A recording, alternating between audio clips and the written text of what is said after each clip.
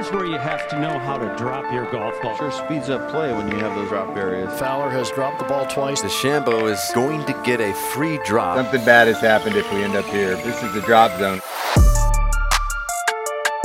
Welcome in, ladies and gentlemen. This is the Drop Zone. I am Sean Zock. He is Dylan DeChair. As always, your two favorite co-hosts, your only co-hosts on this podcast.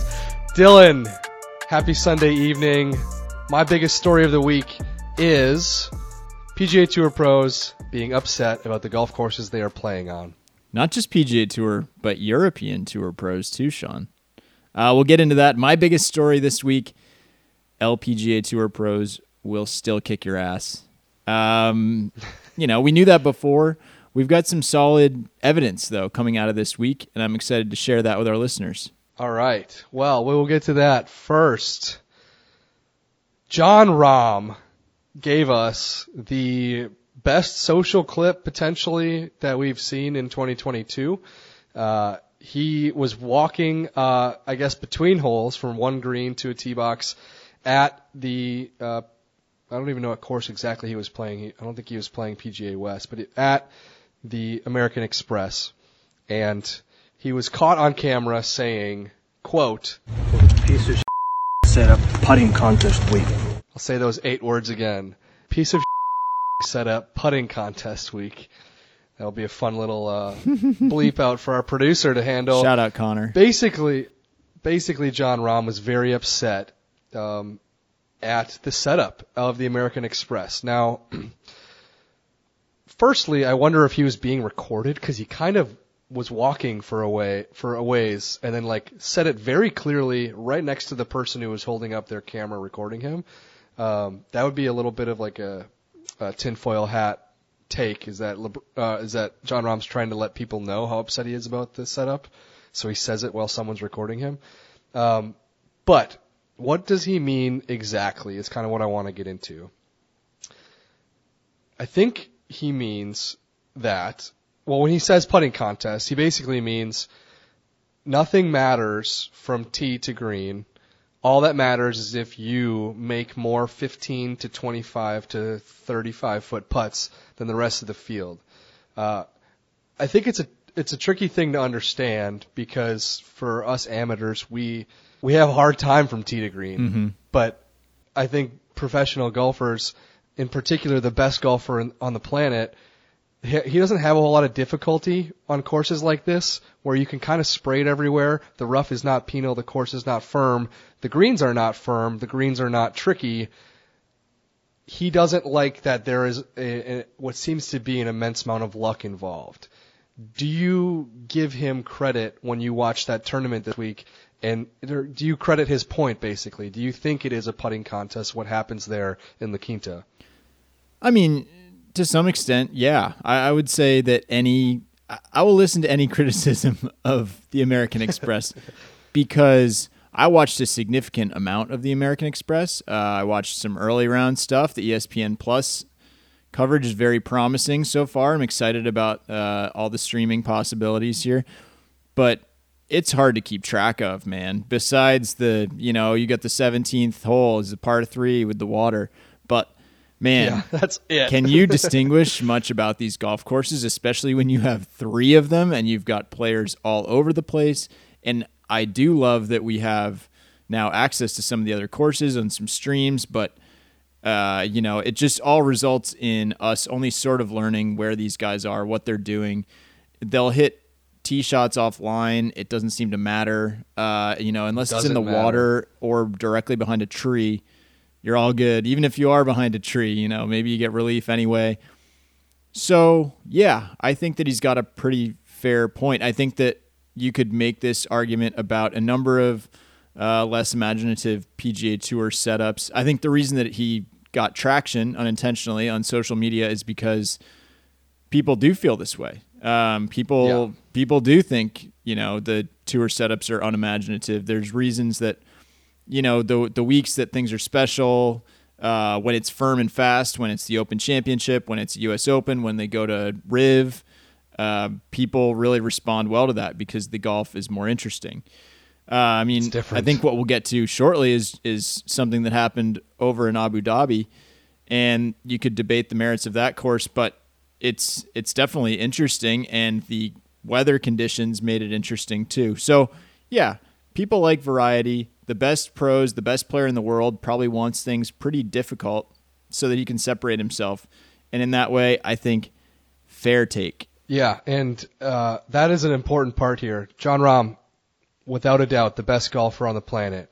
Jon Rahm, a player that in his career has benefited from who has shown himself to be so brilliant at tough setups. At major championships, he is a top 10 fiend at this point. He's only won once, but he tends to play well when courses are tough. He's won the Irish Open. He's won the Spanish Open. He's won all kinds of events that like he won here in Chicago. When Memorial got really hard, he won. When Memorial got really hard as well. The BMW, when it was super tough in Chicago, he wins these tough events. It's the cream rises to the top theory. But I want to discuss one thing that I guess we have a little intel that kind of proves maybe his point, is that the PGA Tour every month sends out a newsletter to its members. Basically, it's a little bit of an idea of like, hey, here's what's going on. Here's, what the PGA Tour Wives Association is up to. Here's what the tournaments that we're hosting in the next month. And every one of those newsletters, they give a preview of like, here's how the Amex is going to play. Here are what we expect the conditions to be like. Here's what's changed about the golf course, all that stuff. And if you just look at the American Express setup, and then you pivot forward and you look at what they wrote out to be Torrey Pines setup this coming week, there's a significant difference. So the Amex has 3 courses, and they want all of those courses to be stimping. They want the stimp meter on these greens to run at 11. Now, that's about as low as it really gets for PGA Tour setups. You really will not see any greens stimping less than 11, and if you do, that would be very I think odd. when they go to Mexico or a couple of those, Bermuda, there's some exceptions, but in general, when you're talking about really well conditioned courses, which these are, 11s, it's not going to get too much slower this day and age. And so the rough at the courses this week, one of the courses, the rough is cut down to 1.25 inches. Like, just hold that difference up in your finger, and it's nothing. That is the first cut at Augusta. That's the toughest the rough gets at one of the courses this week. The rest. That's like your beard there, Sean. Yeah. What do you think you're stimping over there? Yeah, my chin is definitely stimping. It definitely has grown out to be a half inch at this point. So the rough is pretty short. It's 2 inches at the other 2 courses. But you compare that to Torrey Pines. The greens at Torrey, they want to be stimping at 12.5, which is definitely it's only 14% faster.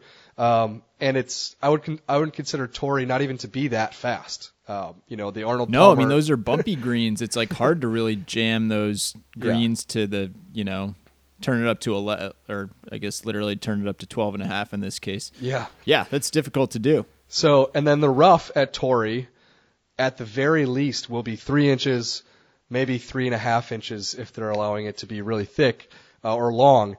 And so the rough next week will literally be twice as long at the entire tournament, the entire week. And the fairways, at least on that setup report, they're literally indicated that they are supposed to play as firm as possible. So it'll be up to the grounds crew to decide what that means. But basically, you're talking about just 2 different tournaments that have decided to set their courses up in completely different ways. In that mindset, there's a little bit of hey, Jon Rahm, we told you, you also you don't have to come here. We want you here. You're the best player on the planet. But none of this should totally be a surprise to him. It's a shame that it gets to this point where it feels like luck is supremely involved. But the tour warns people of this, and this is what they're cool with. They're cool with the scores getting up to 22, 23 under. It's the beginning part of the season. This is not like a core event maybe between the PGA and the US Open. It's still kind of like the warm-up time of year, especially for people who didn't go to Hawaii. So it's kind of we get it, I think, with Jon Rahm. But on the other hand, I'm with you. I'd like to see things change, especially at this event because, gosh, just a bunch of seemingly average dudes win. Average dudes not named John Rahm, who won it a couple years ago. It's funny. It really echoed some comments from. Do you know what I'm going to say? No. Rory McIlroy in 2019 when he went over and played the Alfred Dunhill Links.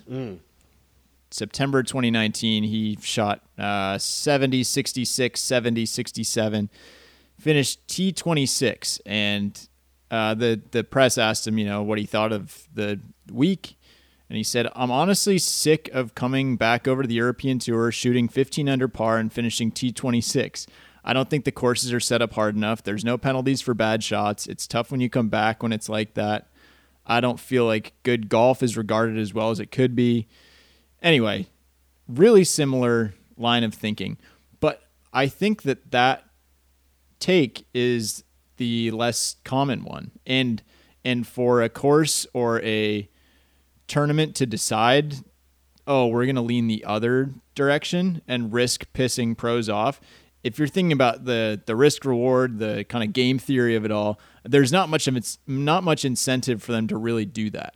I think it makes for good viewing. Yeah. But I mean, it's just such a cozy world where they really want to please the pros. They want the pros to come back. You see how pros react when the USGA takes things up to the edge. There's a major risk of backlash if you make these guys look stupid. So the incentives just get a little bit weird, which is why I think this happens. Yeah, life is just like harder when you make it harder on these guys. And granted, like, I don't want my job to get any harder than it already is. I don't think you want your job to get any more difficult than it already is. What would be an example of something that would make your job a little bit harder? What's the equivalent here? Having to write a lot more. Yeah. Bosses, don't listen to this part. Hang on. But let's move on. What was interesting about Rahm is that, one, it wasn't uttered in a press conference. It was uttered on the golf course. And in a way, it was just another pro complaining about setup when Tyrrell Hatton was complaining about the setup over in Abu Dhabi, as you said. Now, that would be the second part of pros complaining about tour setups this week. Hatton basically said that the 18th hole at Yas Links, I don't know another way to pronounce it, but it makes me think of Truly a course Yas for Queen. the modern era. Yes. Yas Links. He said that the 18th hole sucks. He wants a bomb dropped on the hole. That is his words, not mine, truly. He thinks it should be extinguished and definitely redesigned. Let's break that down. So it's a 646-yard par 5, which is a long hole, right? Yeah. That is a long golf hole. Basically, what Tyrrell Hatton dealt with is that he hit a good drive. He thought he hit a good tee shot on Sunday, and he could not reach the green in 2. And his take is that all par 5s should be reachable in 2 after a good drive for professional golfers. Mm-hmm. I'm like really on the fence about this, and I don't normally sit on the fence. I think I try to normally push us off the fence, and maybe you can help me. But basically, Tyrrell Hatton, the reason I'm on the fence is because, one, this is extremely anecdotal. I don't know how many players did go for it in 2, and Tyrrell Hatton is an extremely average driver of the golf ball when it comes to distance. He does not average over 300 yards off the tee. So he could be having a little bit of like small guy envy when it comes to this. Like, dude, you're not a long player. Sure. You don't always get to do this. Another thing is that like the distance difference between the longest drivers and the shortest drivers is increasing over time. So various new age courses like this one, this is a modern design. Like the ways that they're going to continue testing players is going to just make it longer and longer and longer. He might be correct about it only because the hole typically does play into the wind, so there's a reason why he couldn't get there in 2. You'd think if it plays in the wind on a certain day, hey, maybe we allow the players to move up. But he might be correct. Like, that's the thing. He might be right that the best players in the world, if they hit a good tee shot, should be able to go for par 5s and 2. I just think that it's okay to also force them to get there in 3. Where do you sit? I mean, first of all, I appreciate him saying this. Shout out to John Huggan. I think John was the one that got Tyrrell to talk a couple times this week. Quite the week for Tyrrell. Look, I think there are 2 issues at play here. I think it could still be a bad par 5, and he could also be wrong about par 5s in general. Like his point could be correct that this is a bad par 5, and yet he could definitely be wrong about all par 5s should be reachable. Maybe that's what I mean. Here's the thing. A bad par 5 in my mind, and I think this is what he's explaining, is essentially all your tee shots are hitting to one spot. All your second shots are hitting to one spot. And then he talked about, essentially turning the hole into a par 3 if you play it well. Yeah. So I think that's where he has a fair point. If everyone is just hitting the same 2 first shots, that's just 2 wasted shots, essentially. That's not interesting. It's not compelling. It's just whether you're executing a targeted layup. So I think that that's fair. But I don't really buy that. No, I mean, look, it's true. I think they're basically every par 5 pros can go 4 and 2. I mean, there's a couple that turn into really 3-shot holes, like when they're playing Pebble and 13 at Torrey this coming week. Yeah. You go deep have a hard time to getting the there. back tee box on 13, there really isn't the value in going for it. Players will go for it, but it's just like riddled with bunkers short and long. And that hole just shredded guys in the U.S. Open. That was awesome. Yeah. It speaks to exactly what we were just talking about, though. Like, if you have a hard setup, if the wind is up, if the course is playing longer, you risk stuff like this. You risk a guy like Tyrrell Hatton, who the tournament organizers very much want to come play their course. He's saying, well, look, maybe I won't be back. And this is a dude that won this golf tournament last year. He's a defending champion. He's, playing reasonably well. I mean, God, he's just the best, though. Like, how great is this? His line about, what did he say? I'd blow it up to oblivion. Like, John Rahm, we only found out about that because someone happened to have their phone out at just the right time, which is kind of weird. I think fair. Look, he's between the ropes. He's, you can hear him. I think that's fine. But that Hatton just says this to a reporter. I love that. Yeah. Otherwise, we would just know that John Rahm kind of kept his company line about, it's nice being in the desert. He lives in Arizona. It feels very comfortable. The course is in great shape. We don't really necessarily learn what he actually thinks about it unless there's a surreptitious video. Tyrrell Hatton is going to tell you, like, man, blow this thing up. Yeah. Hatton is now swimming in the perfect, part of water where he has not gotten drowned by anybody for saying the wrong thing. But he kind of gets elevated by people for being a guy who shares what he thinks, for being a ridiculous, his reactions are absolutely ridiculous. He's become beloved for being a hothead. And it hasn't extended so far to the point where he's gotten in trouble in the way that, Billy Horschel runs a little hot on the golf course and he throws his clubs up in the air. That's kind of gotten him, it's gotten people upset a little bit in a slight way. People have been rubbed wrong by Billy Horschel doing that in the ways that Billy Horschel has run hot. Hatton, he's in the perfect sweet spot. So hopefully he continues to do it. I think it's genuine. I think people are just really turned off by a lack of authenticity, and I just don't think you see that with Hatton. I think that he gets some blowback sometimes when he acts like a proper fool.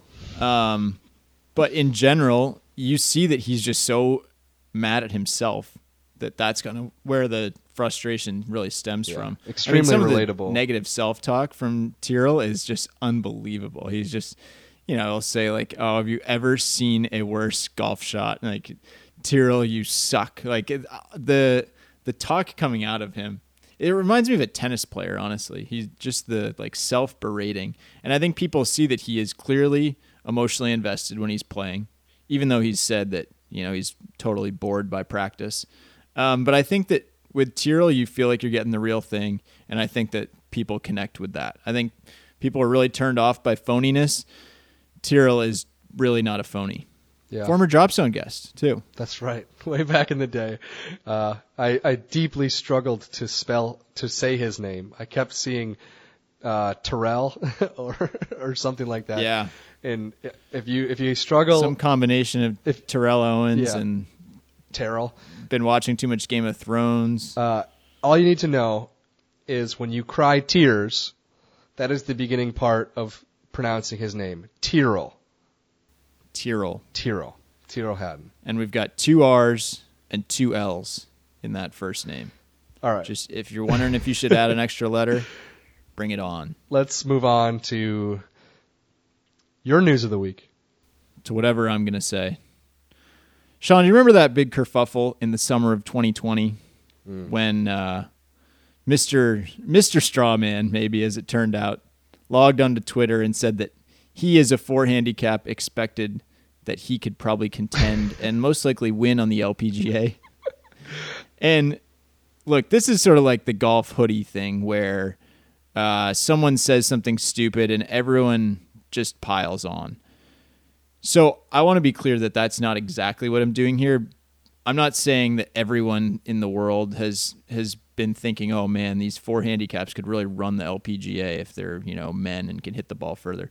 But there's a fair amount of dismissiveness when it comes to the LPGA. If you spend any time on the internet writing about women's golf, reading about it, reading comment sections, etc., there's a lot of tough guys that think that, since they're a scratch golfer, they could contend. They could hang with Danielle Kang, Nelly Korda, etc. And we don't usually get to stress test this. We don't get a double-blind study. We don't get a direct A to B. Yeah, no, it is good. We don't need to know exactly where the line is of, X mini tour pro falls in this position on the LPGA. But I don't think we really need that. But I think there is some value in remembering that these women are really, really, really good. And this week was really good for that. The Hilton Vacations Tournament of Champions. So this is one of those events where there are celebrities playing alongside the LPGA pros. They're playing from the same tees, so they're playing the same golf course, same setup, same everything. The only difference is they're playing a Stableford score. So it's slightly more forgiving. They can pick up when they make double or whatever. And they, there's a little bit less fear of making 10 and walking off the course. But in general, it's about as good as it gets when it comes to comparing pros and amateurs. So, Sean, Derek Lowe, former Red Sox legend, the sinker baller, former from Fenway hero Park. of yours. Yeah. If you need a double play, D. Lowe is the guy to get you one.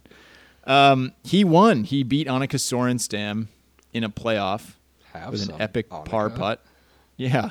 And so he was the low celeb, and he shot 76, 72, 75, 72. Pretty good playing. He's a scratch player. His best round was 72. Danielle Kang broke 70 every day. Yeah. She won the tournament. She beat him by 23 shots, and he was the low pro, or he was the low celebrity. If you count Annika, I think she actually technically shot 1 stroke lower. She shot 6 over for the 4 days. He had an eagle, which got him an extra point in there. But there's a pretty significant gap there. Mark Mulder got a sponsor's exemption, teed it up on the PGA Tour in the Safeway Open. I think he shot 75, 74, played all right there. This week, he shot 77, 74, 80, 75. He finished in 3rd place. He shot 18 over. Hell yeah. So he finished essentially 2nd of the celebrity amateurs. He lost to Danielle Kang by 34 shots over 4 rounds. And this dude is good, and he pounds it, and he hits it hard. Yeah, he's really good. Marty Fish, a really, really good golfer. +3 handicap. He's played some mini tour events. He's done this whole celebrity circuit. He's won that American Century Championship where all the celebrities play in Lake Tahoe. +3 handicap.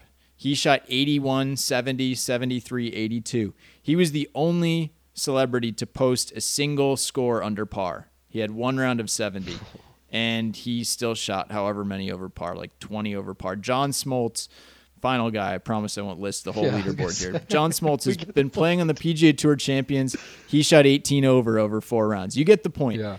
Yes, they beat a couple people. They beat Michelle Wie, who has just not been playing very much golf and played one good round and then wound up at maybe 20 over. But for the most part, more than half the field was under par. Anyone in contention was double digits under par. Danielle Kang wound up 16 under par. These pros were raving about the LPGA players. Even Derek Lowe, who won, he was playing with Nelly Korda, said most of the time Nelly hits it past him. Is there a counterpoint here, Sean? No. I don't know. I feel like I'm just kind of going on a diatribe, but I thought this was really interesting. Yeah. And I wanted No, people there's to know. no counterpoint. The only point that needs to be made is that I truly ask all Drop Zone listeners to keep this in the back of their mind. Not necessarily for them, because I trust them. They're smart listeners. They're good podcast listeners. They choose to listen to us, these reasoned golf journalists. But for all of their foursome buddies, for all of their golf friends who occasionally say very stupid things on the golf course or off the golf course when they're watching golf on TV, whenever one of your golf friends brings this up and thinks, you know what, I can give Gabby Lopez a run. She hasn't hit the ball that far. Please stop. Mm-hmm. Please stop them. Tell them that they're stupid.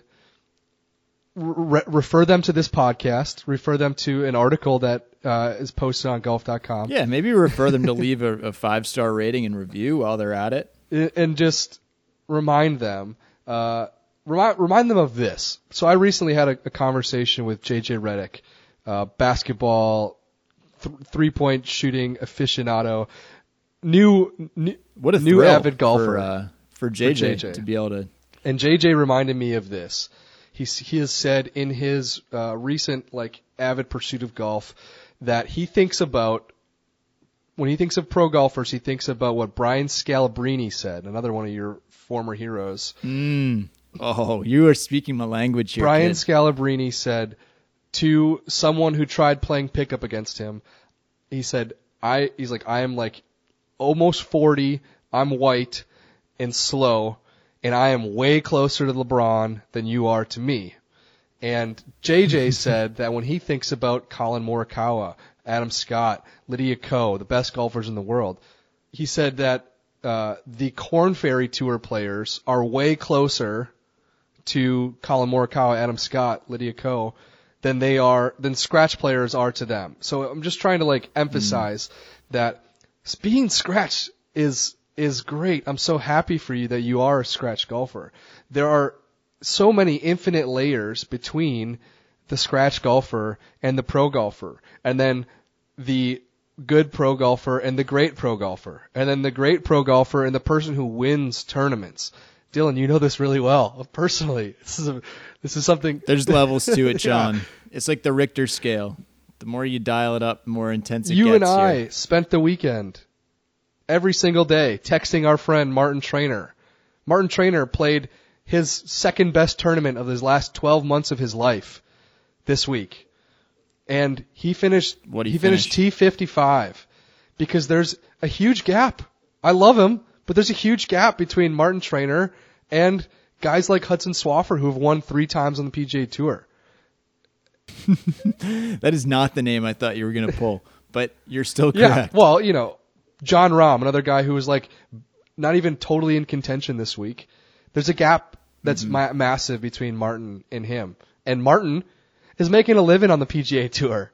And then there's a lot of people who are not as good as Martin. And then there's you. And then there's a lot of people between you and a scratch.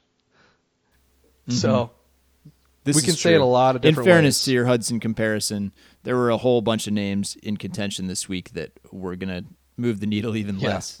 Lee Hodges, shout out. Paul Barjon. Not a star-studded leaderboard, but great to see Frankie Molinari on the leaderboard, by the way. It is great to see Frankie. I actually spoke with him last week in person. What'd you learn? We just talked about what kind of books he likes. He dives into biographies. He really likes biographies and autobiographies, reading and learning about people. He's not a fiction guy.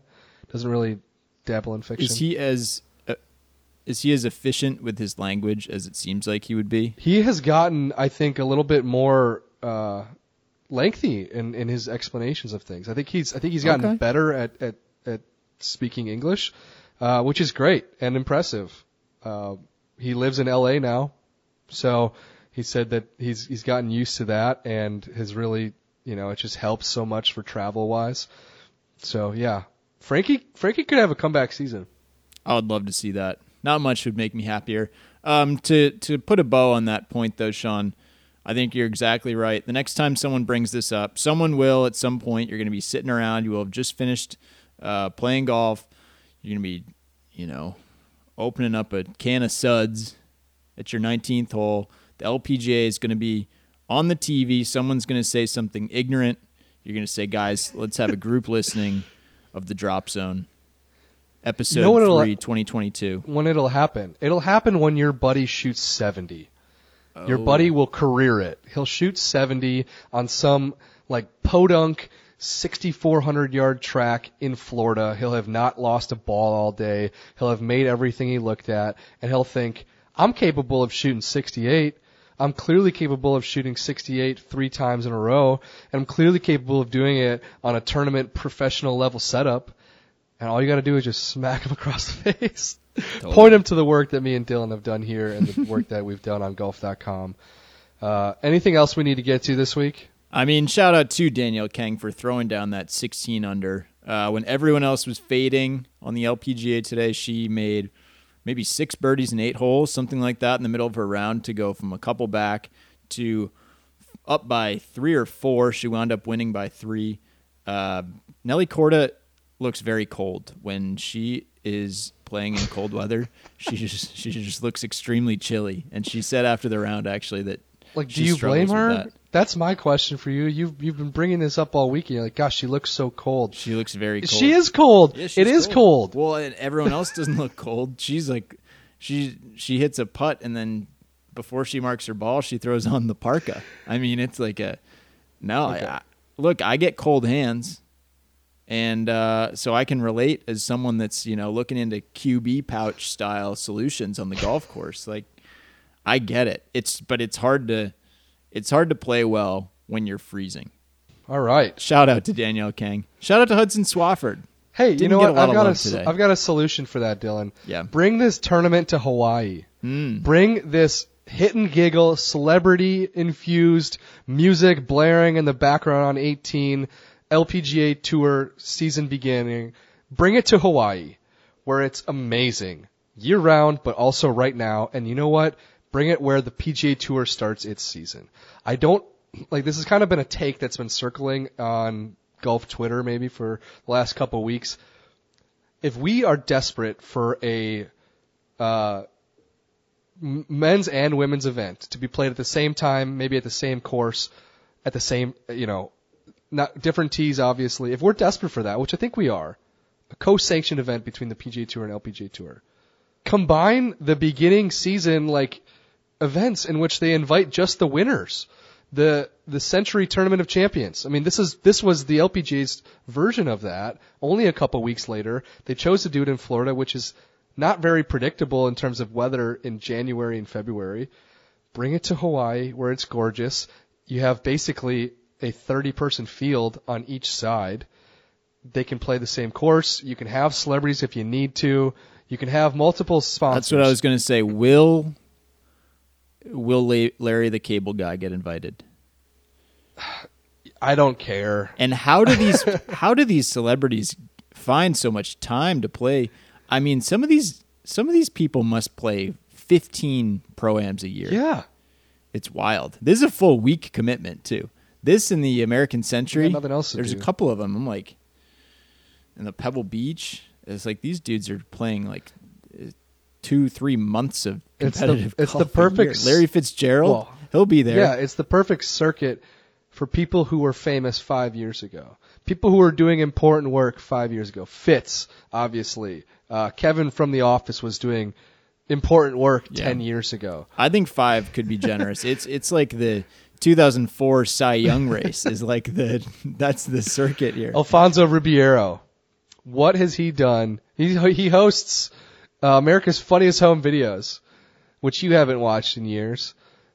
He's just cashing checks off of Fresh Prince days, and he's getting a lot of free golf. Look, I mean, yeah, he's got his handicap down to like a 2. He lost by about 50 this week.